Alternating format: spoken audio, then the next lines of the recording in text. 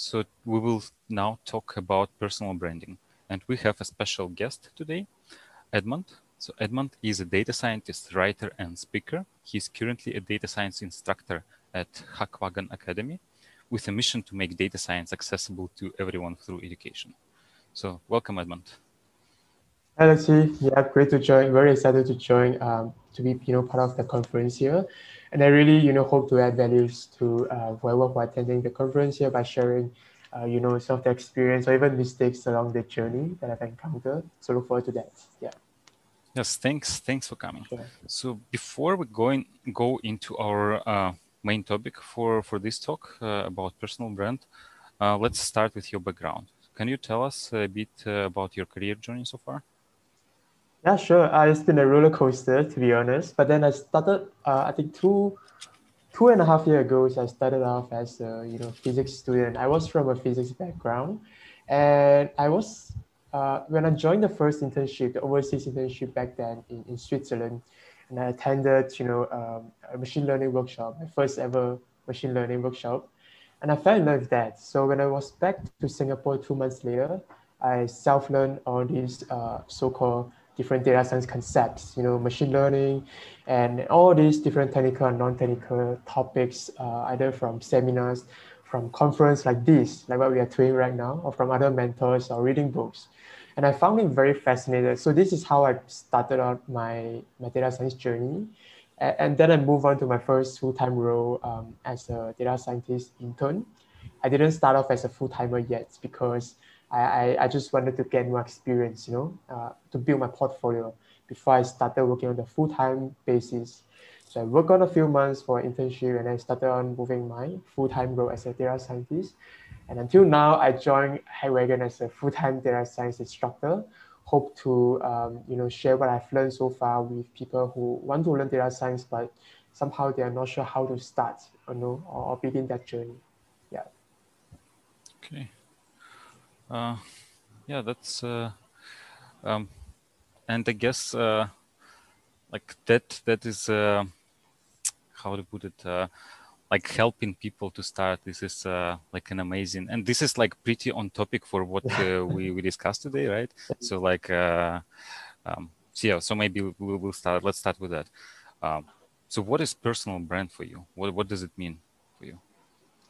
I see. I think this is a very broad definition here, but to me, personal brand is really just more than getting followers. I think this is some vanity metrics that the last thing they want to do, right? When you start building your personal brand. But to me, really, it really boils down to sharing your expertise, as I said, your experience, your knowledge, or even your mistakes along the journey in your career so that you can help more people. And at the same time, the byproduct of doing this is that you're starting building your own online presence that people start to know you.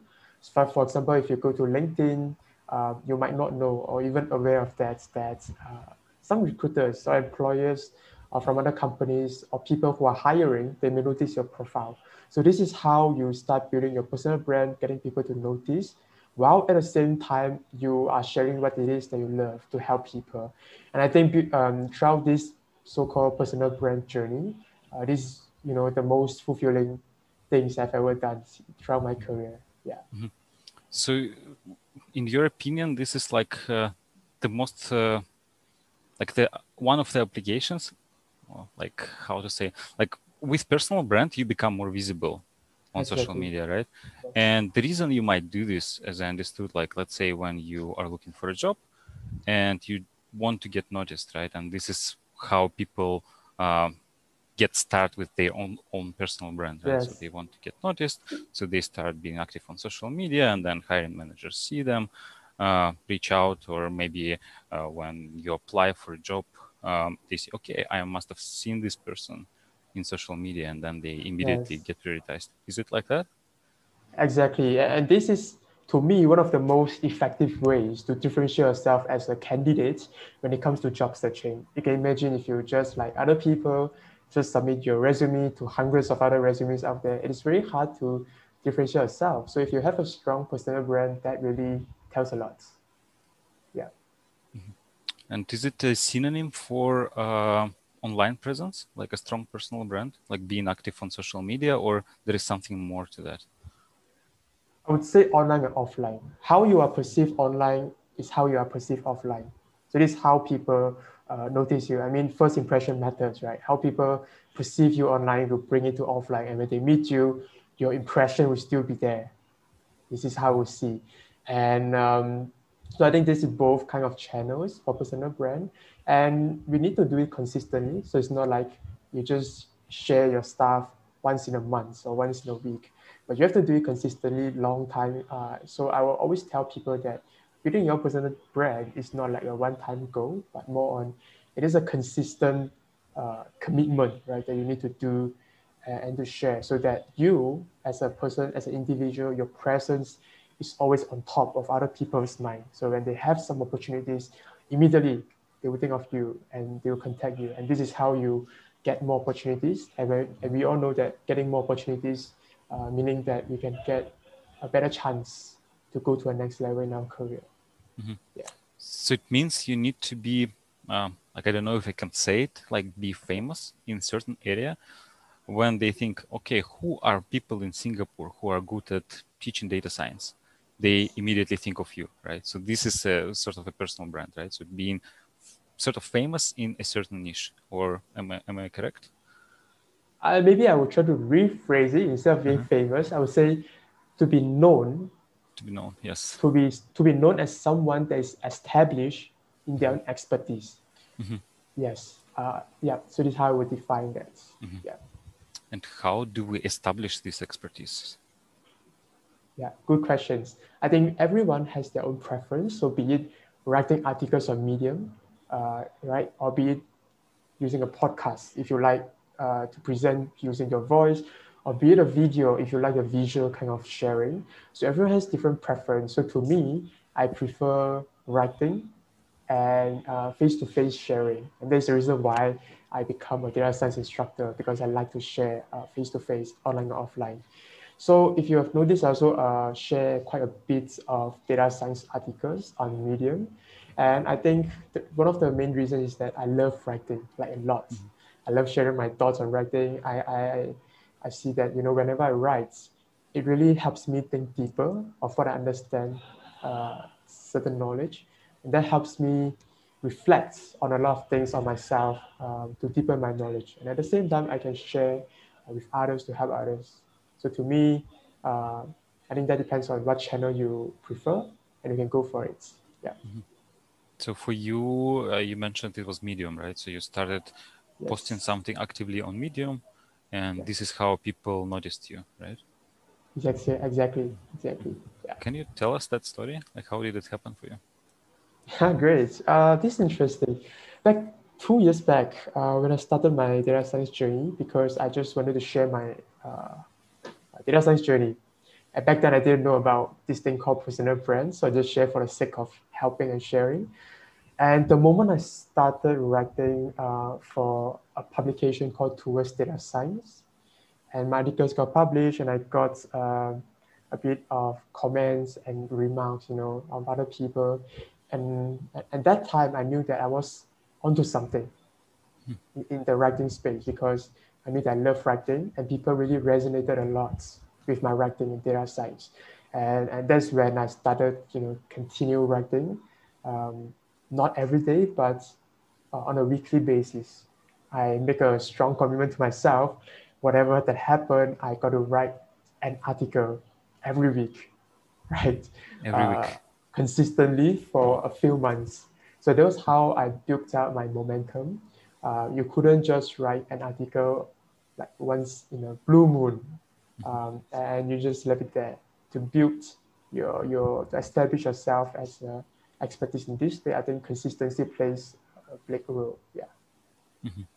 Okay, so Yes. you decided that you want to share the knowledge. So and I can guess why. Like I Yeah. like writing because it helps me learn things better. And I think you also mentioned that this was the Yes. reason for you as well. So Exactly. you did that for a couple of months, and this helped. Like it resonated with people, right? They started replying in comments, and you saw, okay, like I must be on something, right? Yes. Exactly. Yeah. And And that was how I got into other different publications, one and the other. And that was how my piece of writings got republished in other platforms to help more people and reach a wider audience. And I think that helps using different publications so that it can help make your audience wider. Yeah. And what was I know when you publish something for a couple of months, probably most of things they are not noticed, they do not get traction. Yes. But like at some point it starts getting traction. So how do you convince yourself that you must keep going, you must keep writing? If I don't know, like you publish something and then 2-3 people see this, no one reacts. Like how do you convince yourself that this is worth doing?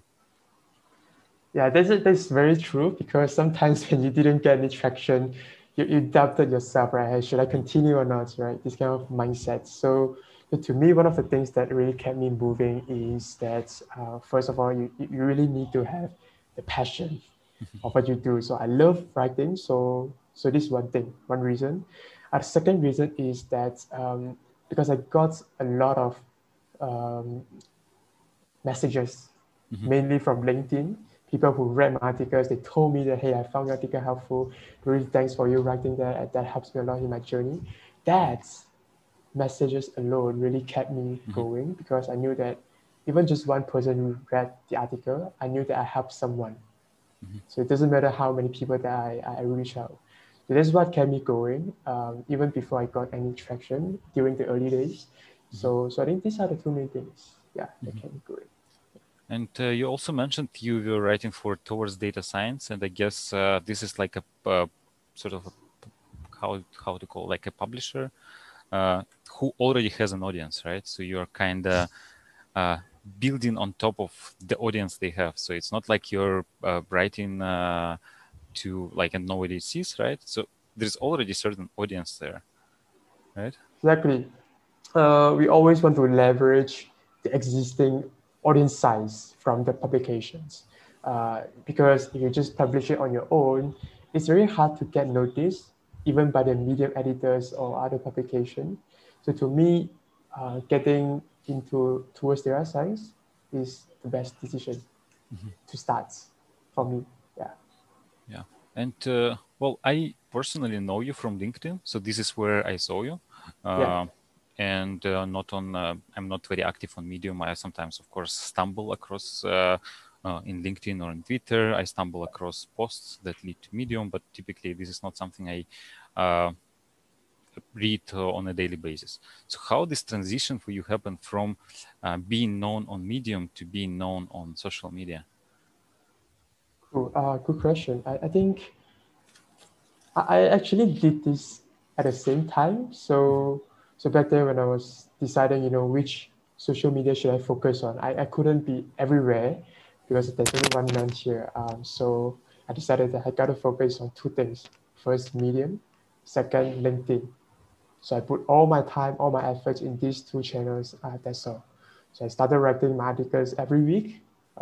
This is one thing. Second thing is I decided to make a commitment to post my content on LinkedIn every 1 or 2 days. So 1 week I should post maybe 3 to 4 posts on LinkedIn by sharing my experience, or maybe a snippet of my articles, or maybe just to share my articles that I've written on LinkedIn.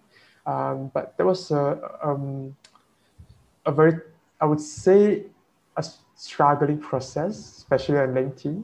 It's not like Medium. It's an entirely different ecosystem. So to me, to really get traction in any channel, I would really need to understand how the ecosystem works, because every channel has their own audience base, and different audience prefers different formats. For example, Medium is a long form written content, right? But from LinkedIn, there's a word limit. So I got to write an engaging story within that 1,300 characters, if you know what I mean, right? So keep people really understand that, follow the story, and at the end of the story, they need to have some takeaway, lesson learned from the post. And I can tell you, to generate content is one of the toughest things ever. I think you know that. Yeah, if Yes, you it's share very the tough. paper. Yes, yeah. Yeah, so you started writing on Medium, and at the same time you started writing on LinkedIn at the same time, right? That's correct. Okay. Yeah, because I got an impression first that you were writing something on Medium and then you would just repost articles. And I know Exactly. that if you do that, LinkedIn LinkedIn doesn't like when you share Ah, article yes, links, right? So like when I exactly. share a link, it gets very few views. When I share like a Hmm. story, it gets a lot more engagement. So LinkedIn doesn't like links. And I was going to ask you like how did you overcome that? But I understood that you were also, in addition to just sharing links, you were also sharing your personal stories just on LinkedIn, right? Exactly. Sometimes it could be different format of content beyond just the articles itself. I also share, like you say, the personal journey. It's nothing that is related to data science, but something that's personal, right? Something that is inspiring, that I find inspiring. I want to share with others. Also, you could share a bit of your data science stuff that I share. Sometimes just something random or funny that I found it, right? So I think in terms of giving content to help other people, it doesn't really need to be always related to what you do. It could be something personal, something career related, something inspiring, something sad, sometimes something that you can just share some quotes to motivate others. You will know because somebody who is having a hard day, they read your stuff and they find it helpful, and this is the impact, and I love that. Yeah, yeah. Yes, I can totally relate to that.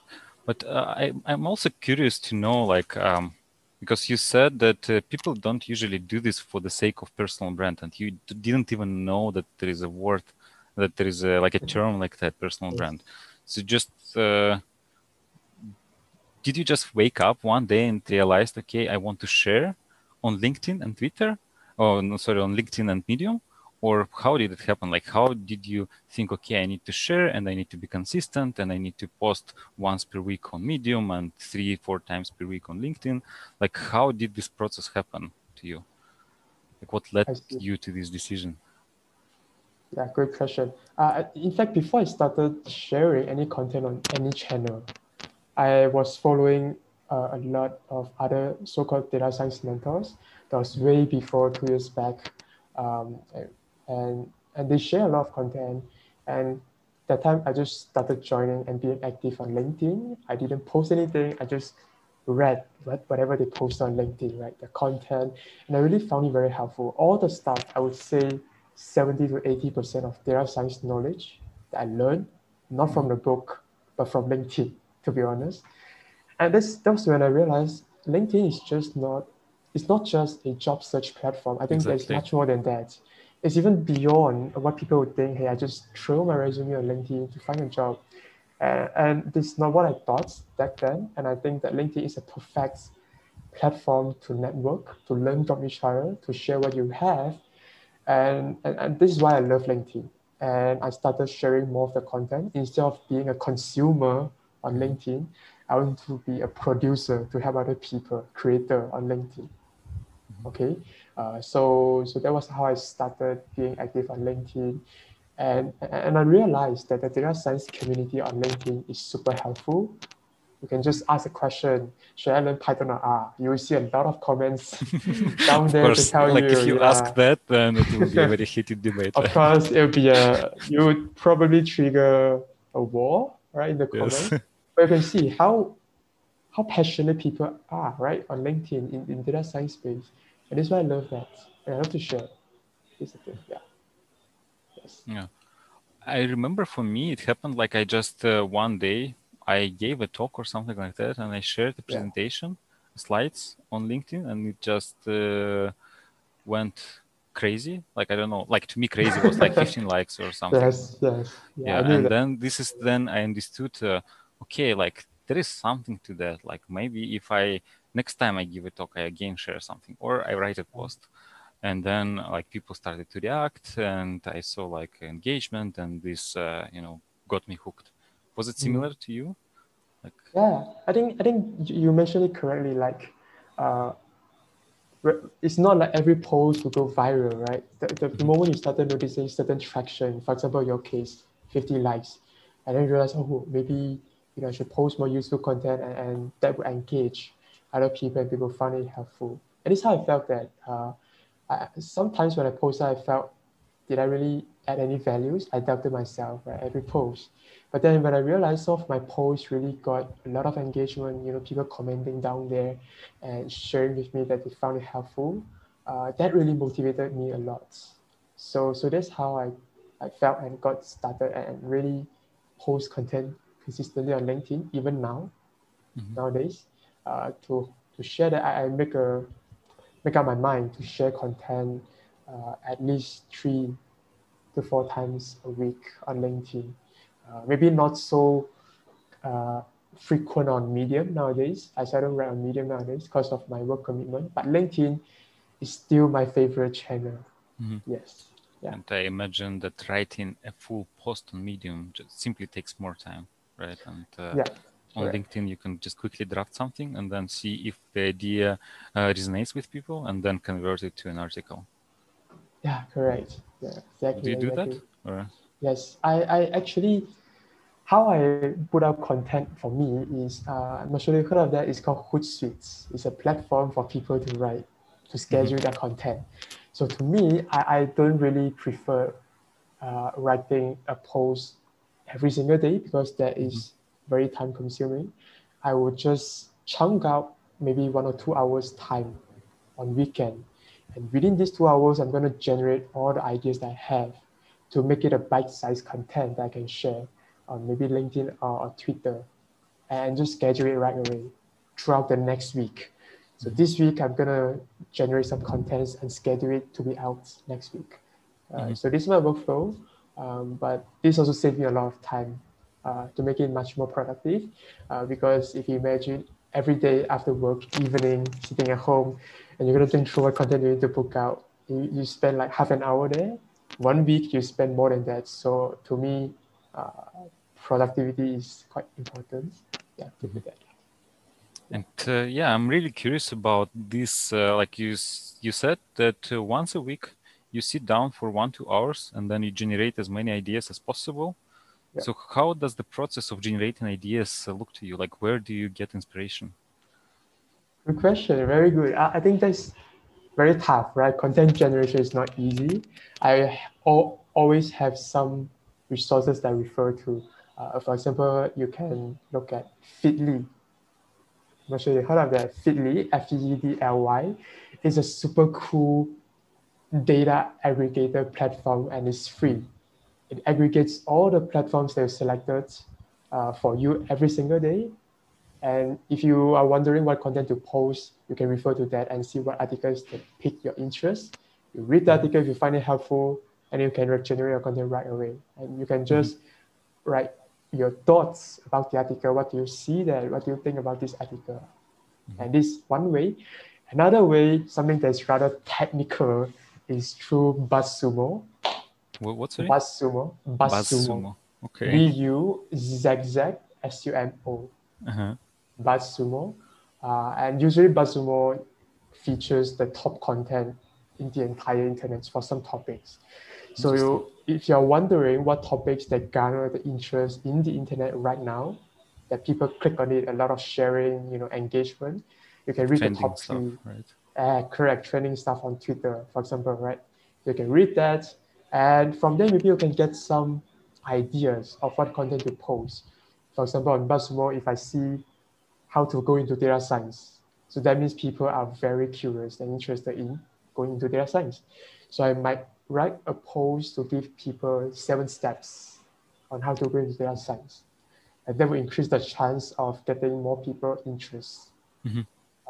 Yeah, so there are many different ways of doing that. Another personal preference is whenever I have any ideas, like randomly I'm walking, I'm working, I have some ideas. I can't memorize all of these. So I have my super productivity apps. It's called Evernote. Evernote. Okay. Evernote. Okay, I share that on LinkedIn as well. Evernote. Okay. Evernote, yes. I just jot down my thoughts on Evernote, like what I'm gonna share, just a topic. You don't need to write all things because I'm going to write this on Sunday anyway. So I just write the topic where I'm going to share, and I just compile them, and I write that on Sunday itself. Another channel that you can get inspiration is by looking at other people's contents. You can see that easily, right? Yeah, in data science community, if you notice, some posts really get a bit of engagement compared to others. And then I would see, hey, what exactly that move people from this post? What are the inspiration and what is the format of the content? Is it a video based? Is it a written content? Or is it audio based? Sometimes it could be a PDF. I tested one time. I posted a PDF cheat sheet on LinkedIn. Oh, And it works well. that's gone crazy wow, right? So it's all about experimentation and sharing. And once you notice that pattern, all right, focus on that. Yeah, but LinkedIn's algorithm always changes. I would say the most important thing is your quality of your content. So make sure that your content is good, that can add values to other people instead of copy pasting other people. I think this is not good. Yeah. Okay. Yeah, and we have Ravit here in the comments, and he uses this PDF format quite a lot. Like he's sharing cheat sheets, and his posts get a lot of engagement. So hi Ravit, thanks for dropping by. What do you think about other platforms? So LinkedIn is not the only platform. So there are also other things like Reddit, Quora, Twitter, like I don't know, you name it. There are quite a few of them. So what do you think about other platforms? Yeah, you're right. Definitely, there are so many other platforms out there, and I would love to try out Clubhouse some days. Clubhouse, okay. When you get an iPhone, right? Yes, when I get an iPhone, but I'm currently using Android, and that's fine. So Clubhouse is my my future platform that I'm going to try out. But in fact, the current platform that I'm trying out right now is Twitter. I'm actually recently moving more towards the Twitter part because I find there's opportunity there that we can share our content as well. But I realized that Twitter is kind of a huge different ecosystem compared to LinkedIn. And it's very crowded, right? Very crowded, and somehow noisy. And you couldn't write a long form story that I'm so used to on LinkedIn. So every time when I want to share something, I need to really restrict my word counts, or I just keep it into multiple threads. Yes, and yeah, Twitter is one channel. The other one that I would love to try out some days is Quora, as you said. It's a Q&A platform, Quora, or even Stack Overflow for people who are technical to answer some other technical questions. So I would suggest that. Yeah. Okay. Yes. Yeah, these question answering platforms, they're quite interesting because usually, like you said, you started in this, you didn't know about personal brand, you just wanted to share knowledge, right? Exactly. And I think these platforms, like Stack Exchange platforms, like Quora, even Reddit, they're really good platforms for exactly that, right? For sharing knowledge, answering questions. Yeah, correct. And people can even upvote your answers. If your answers are really helpful and adding a lot of values, people will upvote it and you gain more visibility. And moving onwards, you then build your portfolio on Quora itself. Yeah. Yeah, one trick I used, like I used to be active on Quora, and it's interesting, like it gives a lot of inspiration. Like when you get a question on Quora, and okay, this is what people are interested about. Okay, this is something I can, answer this question and put it on LinkedIn or on Twitter. And then, it also resonates with people. So this is a nice trick maybe for you or for who is listening to try to be helpful on Quora and then repurpose this content on other social media platforms. Oh, good idea. Yeah, I'll try it out. Yeah, soon, maybe this week. Yes. So you mentioned Clubhouse, which is an audio-only thing. I haven't tried it because I also have an Android. So this is very like not inclusive platform, right? For people like us. But, it's audio-only thing, and podcasts are also audio-only, right? So well, sometimes now podcasts are with video, like this one we have right now. It's on YouTube, but we will also release it as audio-only version. So what is your opinion on podcasts? What do you think about it? See, I think I myself, I've been wanting to try out podcasts since last year, but I didn't get the time to really commit myself to do it because that requires way more time than just writing your content. But to me, based on what I've heard and seen and experienced, I think podcast is a great way to share your content in depth. Like if you can have 15 minutes, half an hour, 1 hour podcast with someone, uh, with one guest or few guests discussing certain topics, and you guys can just share your opinions or perspective in these topics, right? And then that really helps a lot for other audience to learn from all the sharing itself instead of just you writing the article sharing your opinion. Sometimes when people listen to different opinions, they may form their own perspective, and that I think would be something that's helpful for others. Yeah.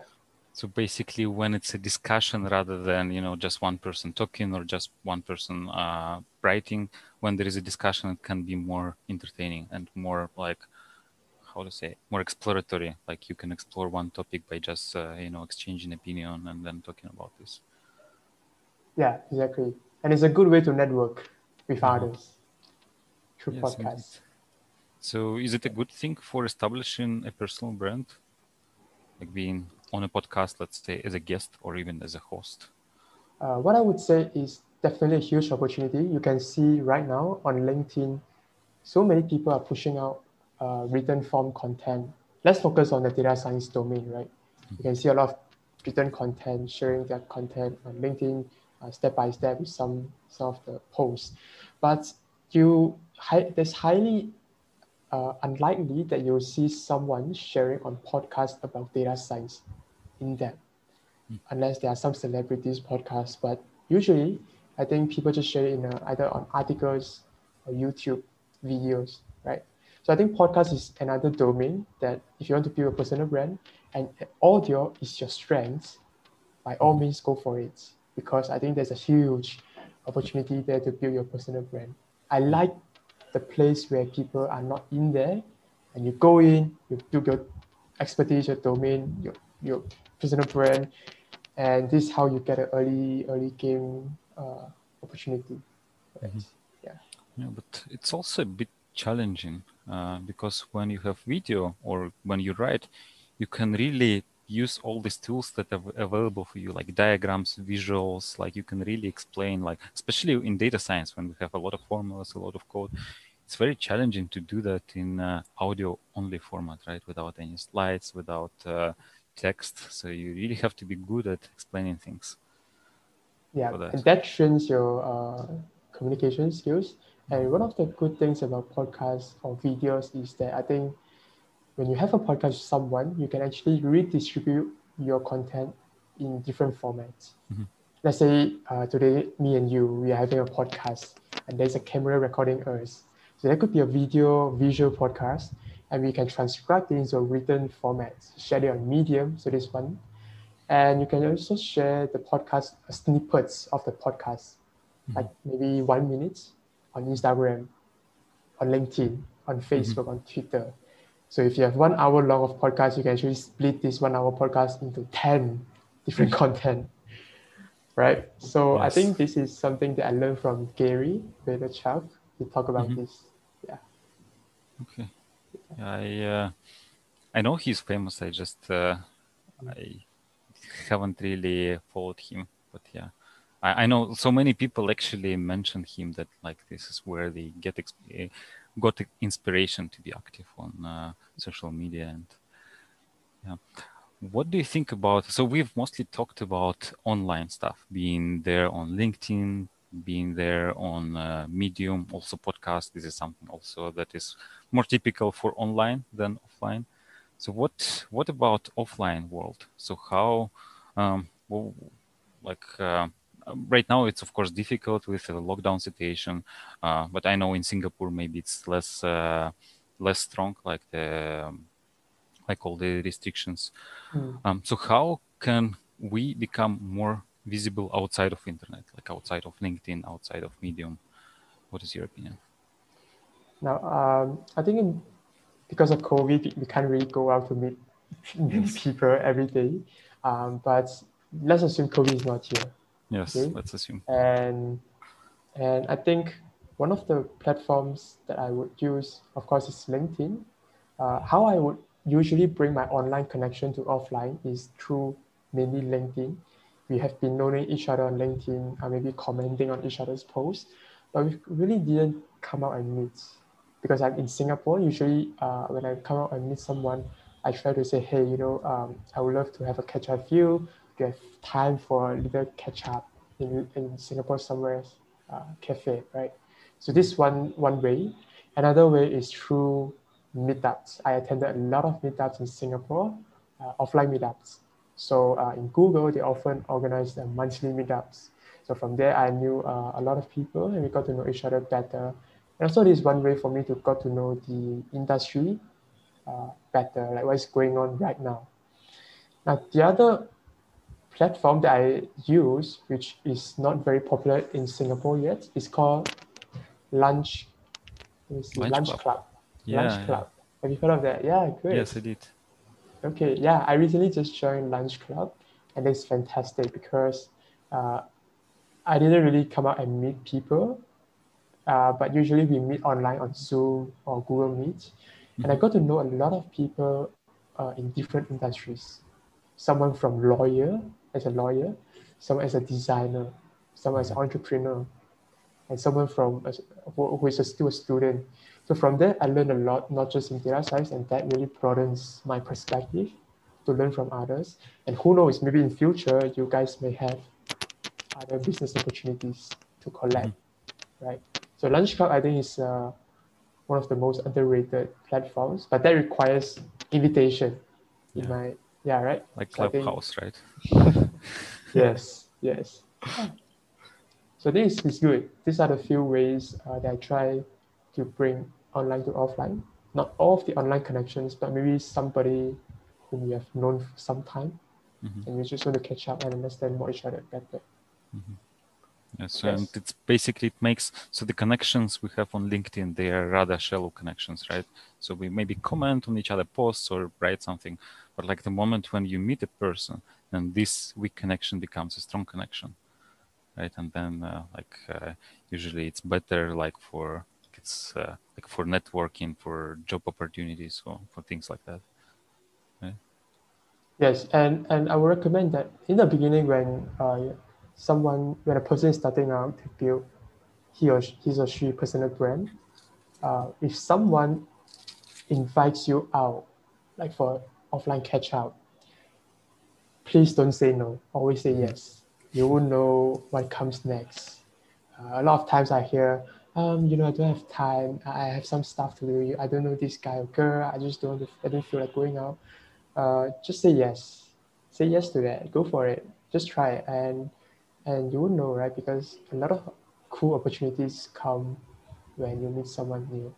To me, I would say my experience is that all of the amazing opportunities that come along my way come from people whom I knew offline.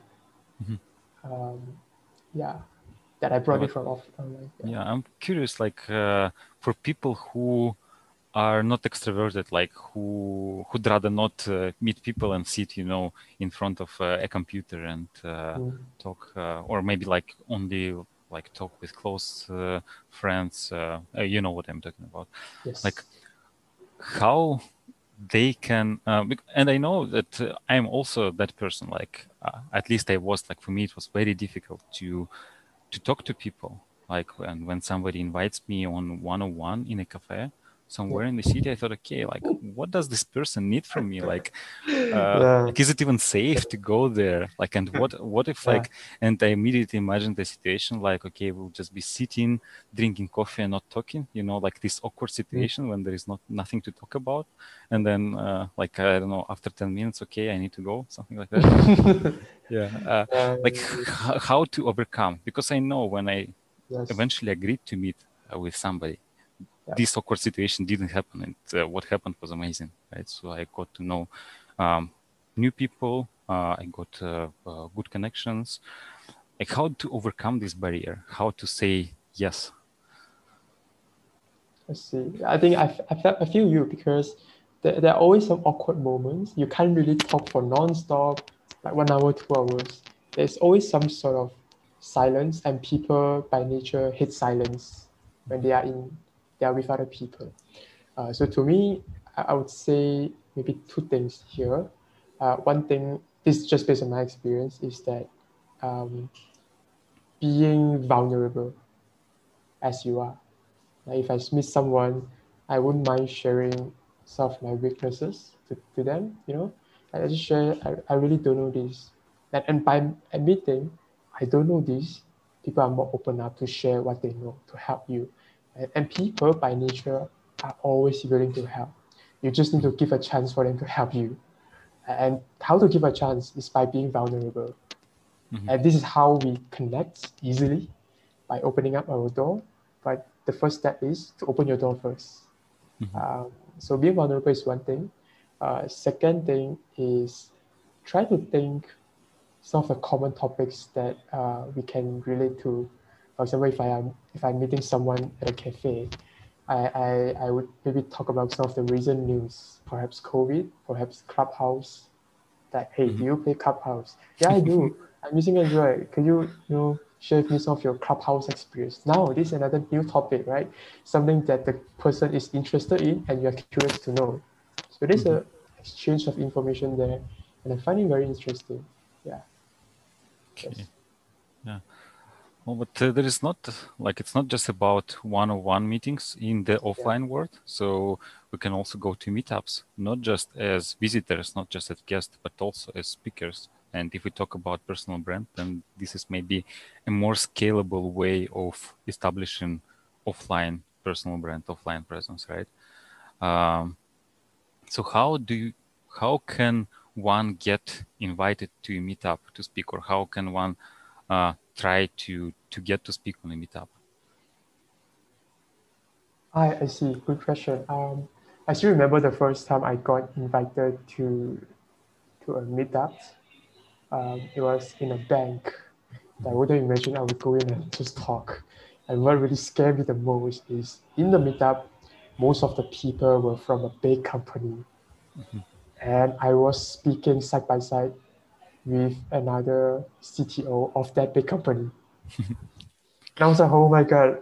I was not the first speaker, I was the second one. So the first speaker spoke a lot. I was like, oh my God, am I going to share what I'm going to share? Is people going to listen to me? So this is something that I was fortunate to join. But I think to me, the first time I got invited is because I knew the person through LinkedIn. Again, I got this connection offline and we met over a few times. We got to know each other better, maybe through some collaboration. And the people know you better, and people will start, noticing you, inviting you when they need a speaker. So this is more on a passive way. You're waiting someone to approach you. A more active way that I would say is try to look out for other conferences. And I think currently due to COVID situation, there are many virtual conferences that you can go. So you can just Google search for data science conferences like Data Talk, like today conference, or maybe like what do you have? Different data conferences like Data Catered by kids, right? So different conferences, they also need speakers. You just need to try to ask, hey, Mhm. I have this expertise and I really love to share this topic, stuff like that to add more values to your audience. Do you mind, or do you have any other vacancy for that? And I think people will be more than willing to give you a chance if you just ask Mhm. for that. Okay, that's. But also, like speaking of dedicated conference, I also approached Kate saying, "Hey, can I Yes. speak at your conference?" And then Yeah. no. So, well, because it was already booked, so I couldn't speak. But like how, like when you ask people, hey, can I speak on? Also, in many conferences, there is a certain process, like you need to submit a proposal, and then they review the proposal and get back to you, and then often you get rejected. Like how to deal with this rejection? Like when you want to talk about something, you want to teach people, but they say no, like this doesn't belong here, like or we already booked. Like how to deal with this rejection? See, I think that's understandable. So for me, usually I would just, of course, getting rejected is sad, to be honest. But other than that, I would say I would try to get their feedback. Like, what is your concern? Is it because it's already full, or is it because of some mismatch in Mm-hmm. terms of expectation, or maybe this doesn't fit your conference team? You Mm-hmm. can't fit into every single conference, right? Otherwise you'll be very busy. So I'll try to get the feedback from them and try to reapply maybe next round. And then using that feedback, I'll try to fine tune my pitch. Mm-hmm. And then I should craft the message and send to another conference organizer. Uh, and to increase your chance of getting featured or getting noticed, if you know someone who know the conference organizer, Mm-hmm. ask that guy or girl or lady or whatever, right, to recommend you to that organizer. Uh-huh. So you stand a higher chance to get shortlisted. Is how I would suggest. Yeah. So Yeah, basically have a good network. connection. So it's not just Yes, about your personal brand, but also like who yeah, you know. Yeah. yes. And the interesting situation is like we talk now because I invited you, right? But then I guess at some point, like you were reaching out to different conference organizers, meetup organizers. How did it happen for you that instead of you applying to conferences, it reversed? So conference organizers started to reach out to you and invite. Like how did it happen for you? Um, how did it happen to me? This is a very great question. I think throughout this 2 years plus journey, I've attended online meetup, offline conferences. Uh, I think one of the reasons that I suppose is because I share my speaking experience on LinkedIn, and that people notice you. Hey, you actually speak in a public platform. They notice you as a speaker in data science space. They'll take note of that, and whenever they have this kind of availability, they'll approach you. And the other thing that I would say is change your headline, and that really changed a lot of things. I didn't believe in that first. I read an article from someone else, and she said that if you want to go for something, you have to let people know that you are in this space first. Mhm. So LinkedIn headline is the first thing that people see you. Even when they're reading your comment, this is the first thing that appear. So I immediately changed that. Instead of data scientist alone, I changed data scientist vertical bar speaker. And you can Mhm. still see it now on LinkedIn. So changing headline gets you noticed by others, not just by reading the comment, but also when people are searching data science speaker, these three keywords, your Mhm. profile stand a higher chance of being on the top. And LinkedIn itself is like SEO, but on Mhm. LinkedIn. So your headline is like the SEO Mhm. for people to look up to you. Yeah. Okay. Yeah, interesting. An interesting trick. But also, I guess for you, like for you personally, and this is something we talked about at the beginning, like what is personal brand? It's being known in a certain niche. And when I was looking for speakers for this conference, I thought, okay, career session. I need somebody who can speak about personal brand. That person might be. And then I thought of you immediately. So this is the power of a personal brand. Like who has who is talking about personal brand in the data science space? And for me, your name immediately popped up. So this is like I'm a glad good it did. example. This is a good example of a Okay. good personal brand. Oh, I didn't know that. Okay, I'm glad I did. Appreciate it. Appreciate it. So I did. Yeah, glad I shared it. And I think personal brand is something that is underrated. I mean, in most, it's even not just data science, but in general, right? People tend not to share with other people in terms of their experience, especially in Asian countries. We are very reserved, we are very conservative, we don't like to share. So I would always recommend people, hey, just share, right? Just share, let people know. But people tend, which is understandable, people by nature tend to scared to be judged, and we all Mhm. are afraid of being judged. And I think you just need to accept that, embrace it, and to share by share with the mindset that you want to help. Yeah, and you're free from that. Yeah. Yes. Yeah, because we actually, this is a good topic because we have a question in Slido. How do you get the confidence to write when you learn data science yourself? So, and this, this is what you just talked about. Like, okay, I wrote something and then I need to press this post button. And then I immediately think, okay, now when I post this, when I press this button, it goes live. Everyone will see it and everybody will think, okay, this person has no idea what he's talking about, right? So, yeah, this is like, how do you get this confidence, especially when you know that, let's say you're just learning data science. You know that you're not an expert in field. You know that you might be mistaken. How do you convince yourself, have enough confidence to press this pause button? Yeah, I definitely feel that. In fact, if you read some of my articles at the comments there, I do get a lot of these disagreements. And in fact, I make a lot of mistakes, not just grammar mistakes, but data science kind of technical mistakes. And I admit that. I admit that because I'm not experienced enough, and I do share it for the sake of sharing my experience and telling others.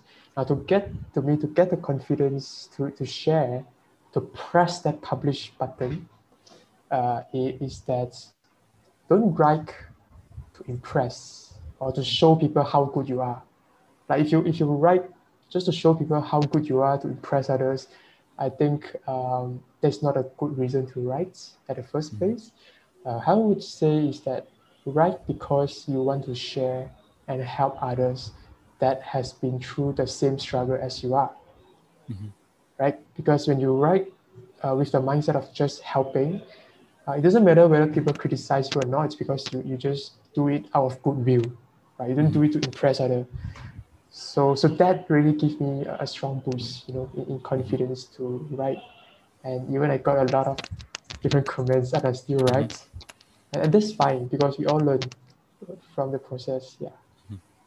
Yeah, and maybe on LinkedIn it doesn't happen as much, at least to me personally. Like when I share, the community is more, like how to say, friendly. Yes. But on Twitter, like it's sometimes like just Wild West. Look, because on Twitter you can be anonymous, right?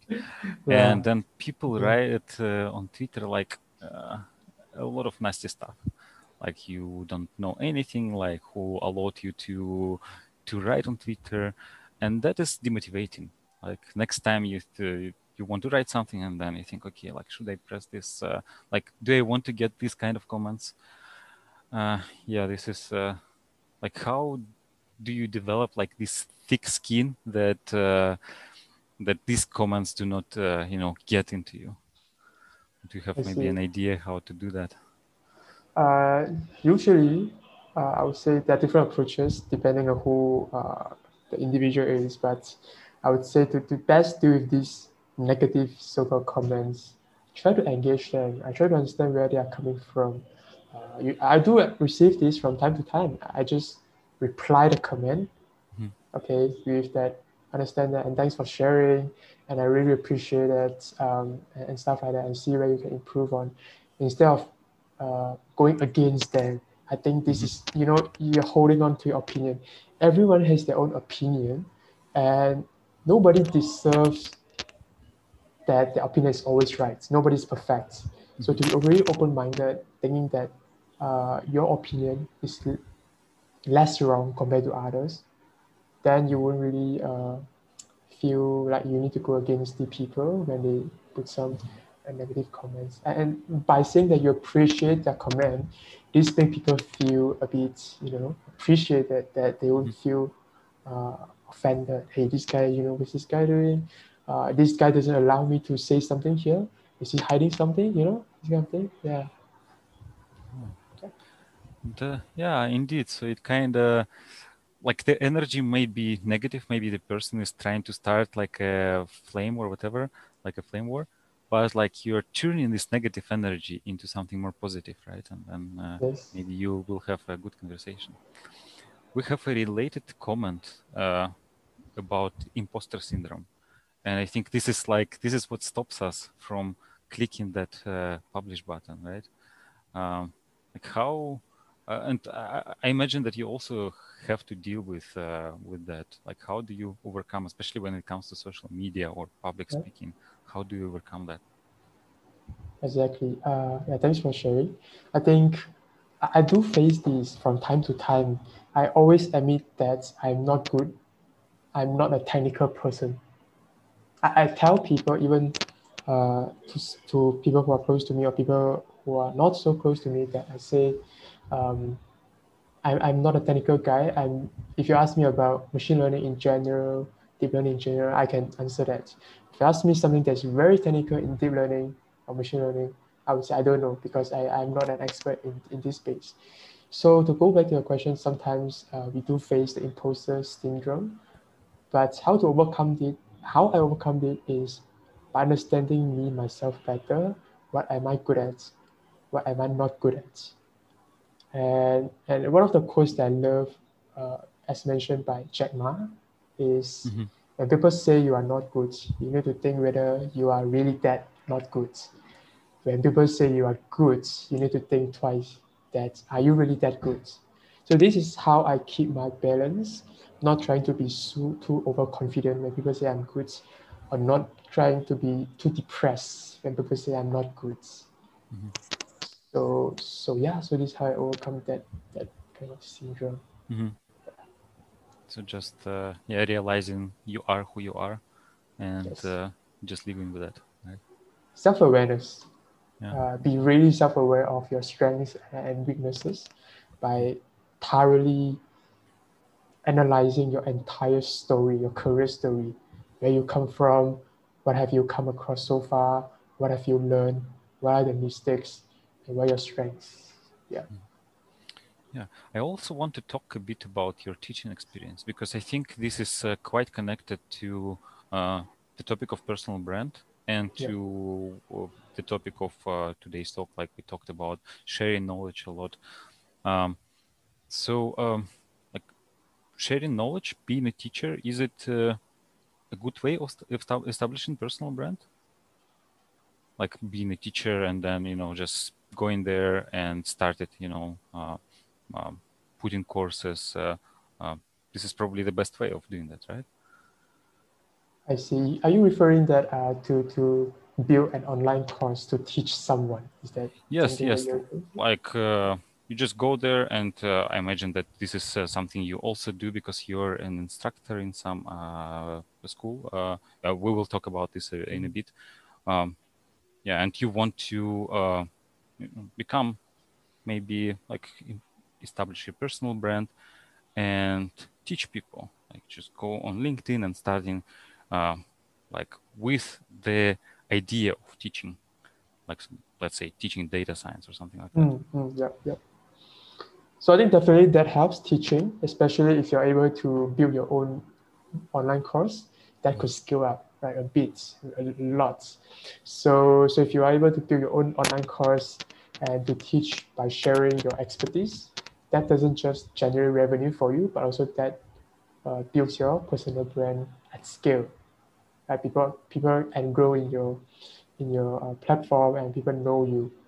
So, so one of the things that I want to highlight here is called data science bootcamp, data science bootcamp 5, organized by some other organizers, and their platform is entirely free, but they teach it for the sake of helping more people learn data science. I think there's one of the best ways to build your personal brands. Mm-hmm. But I think if you are working on this on your own full time, so you need some cash to come in. So you really need to balance between building your personal brand and Mm-hmm. generating income for yourself. You can build your personal brand, but if no one's paying your staff, Mm-hmm. you'll still be broke.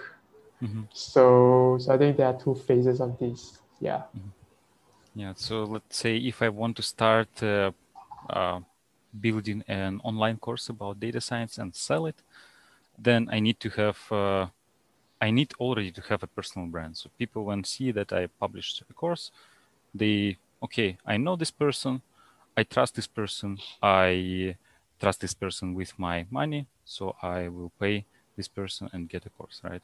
And if you don't have this personal brand, then yeah, nobody will buy because nobody knows you, right? Exactly. And then Exactly. one way of doing this, of actually getting this personal brand, is just giving the content away for free. Just take the course and release, like this data science bootcamp you mentioned. They just started teaching people for free, and now everyone knows them. Like um, they became better known. They established their brand, and people know they can trust them, right? Yes, yes. And that depends on how you want to frame your brand, because I think everyone has their own brand. We just couldn't copy other people's brand. So one thing to add on here is to build your own personal brand. You really need to know what you stand for. Like, are you standing for, or what are your values, right? Is your value consistency? Is your value serving other people, right? Is your value hard work or whatever? So once you know your values, there's no question that you couldn't build your personal brand. And if you build your personal brand for the sake of building it, somehow, somewhere, someday, you might be very confused. What am I doing here? Mm-hmm. What is the brand I'm standing off, right? So I think corporate brand and personal brands are very similar. Apple, their innovation, think different. So this is the brand. Personal brand, what are we really believing? To me, I really think that serving others, sharing, right, is my value, what I stand for. So whenever I post content online, I know that I want to help, I want to share. I could be wrong, but just admit that and I improve on that, right? So I think this is something to note. Yeah. So, and this is probably like having these values, realizing what these values are. This is what helps you to click that publish button, right? Because you know Yes. why you're doing this. You know why you click this button, and then it makes it easier. Exactly. You just hit the point. Know your why, right? If you don't know your why, there's no way that you can do it in long term. So if you just do it for the sake of doing and you don't know why am I doing this at the first place, and someday you may just question yourself, am I doing the right thing or am I not? Yeah. Okay. And I know that you also have a course about personal brand. Is it something that establishing like coming up with your own values and things like this? Is it something that you cover there in the course? Yeah, in this course, I do cover two main things, actually platforms. One is Medium, my favorite, and my link and LinkedIn. Essentially, I deconstruct the whole thing, is how to show you how you can build your personal brand on Medium and LinkedIn, and how to polish your portfolio on LinkedIn as well. So for someone who is new to Medium and LinkedIn, I also help them build their Medium profile, how to publish your content, how to schedule your content, what content to post. So some of the resources that I share, Feedly, BuzzSumo, I did share that also, but I share that in depth in the course. And finally, I also share some of the steps that I use whenever I publish my content. So it's the content strategy that I employ, to build your personal brand on Medium and LinkedIn. Because I only share what I have been using, so yeah, and hopefully to help more other people in this. Yeah. And what is a, like you mentioned, content strategy, and you said you help people developing this. So what is a content strategy? Yeah, good one. How to find your content with many different resources. I myself have compiled a list of resources that I'm going to look up to whenever I generate content. The few things I share with you, Feedly, BuzzSumo, this, right? So we look at other people's posts, Quora, my ideas, sometimes from Twitter as well, and sometimes from Stack Overflow. Um, and these are just some ways that you can first get some ideas to generate content, and to write a good story. There's another skill. It's called storytelling skill, and I've been learning this, how to write a good story to engage other people. So I'm still learning this, how to write it, and write in a way that engages other people. They want to keep reading your stuff, right? So this is the second thing. The third thing is something that's more tactical. When you should post and how often you should post. On LinkedIn, whatever channel, there's always an optimum time to post. And that depends on the demographics of your audience. To me, my best time to post on LinkedIn is 6 p.m. Singapore time. So you always see my posts coming out on 6 p.m. Singapore time. On Twitter itself, I split it into 3 different times, but I'm still testing it out. It's 9 a.m., 12 p.m., 6 p.m. Yeah. I think I do something similar, but I still don't know how to find a good time. So how did you find this that 6 p.m. Singapore time on LinkedIn works best for you? Yeah, for LinkedIn, I've been testing quite a fair bit. I tested in the morning, nothing happened, like zero. I tested before lunch, 12 p.m., and it was quite a few engagement. I tested 3 and 4 p.m. People are still working, nobody engaged it.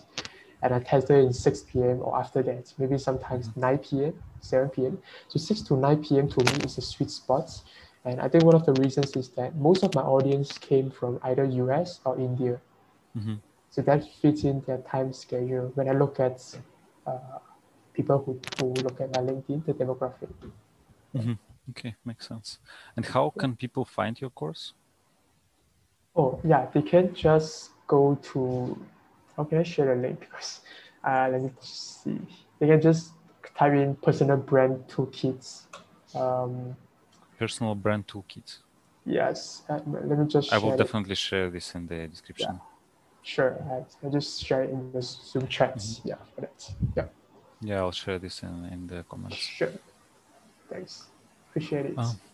Yeah, maybe like a question to me, like always say like it looks glorious, like okay, like develop a personal brand and then you become famous, you become known for a certain thing, people will reach out to you, invite to conferences. But are there disadvantages of having a good personal brand, of being known? Disadvantages, I would say Yes. sometimes I would be too carried away by my social engagement because I tend to commit myself to engage other people's posts. So I don't just post content, I also engage other people's posts, liking, commenting, sharing. So this consumes a lot of my times, and I tend to lack of focus on some of the things that are more important.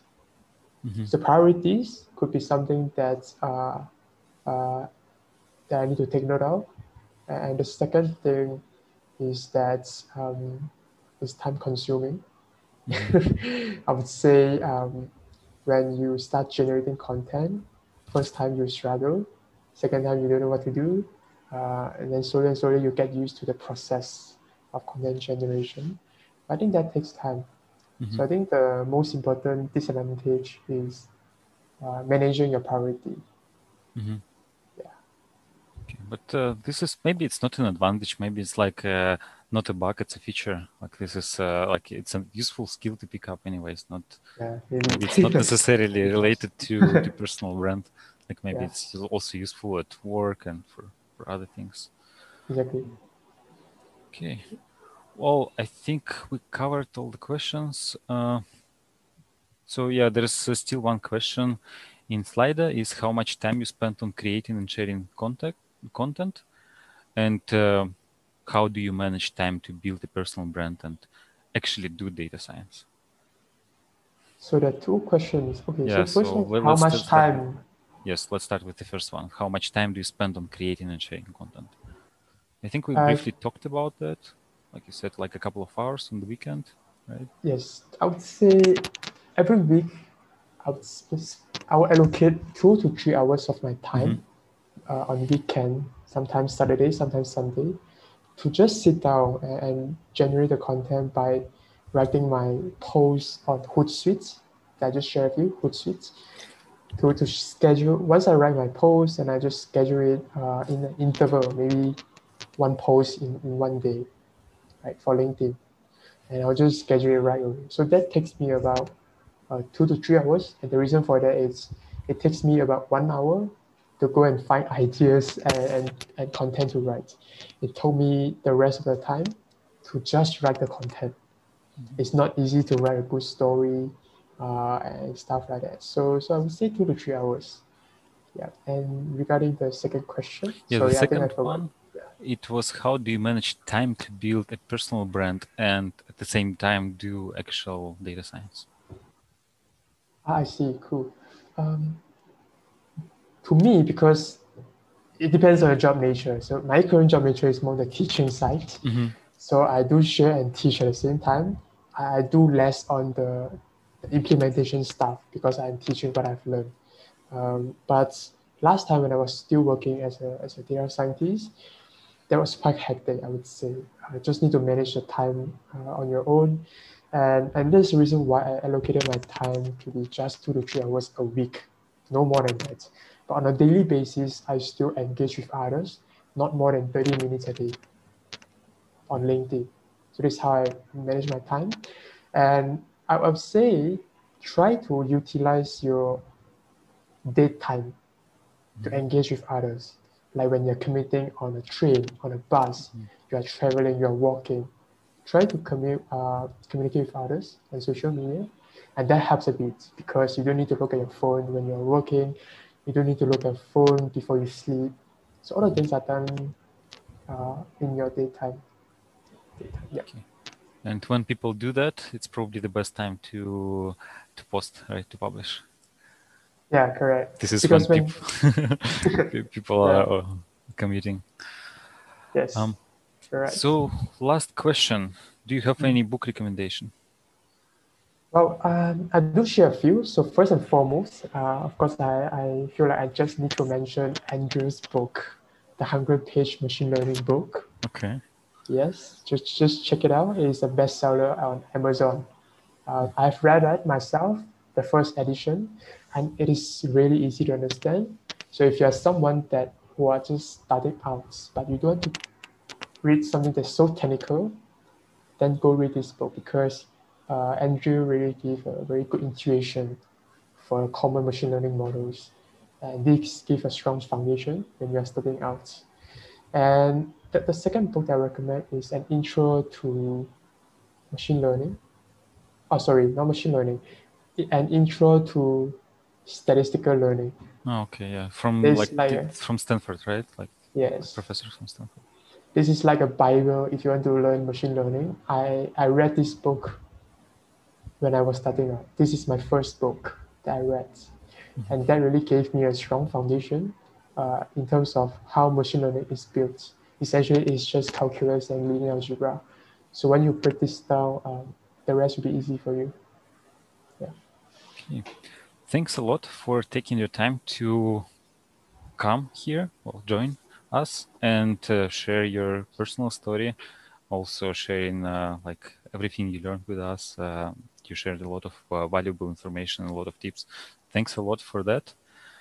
And yeah, so it was nice chatting with you.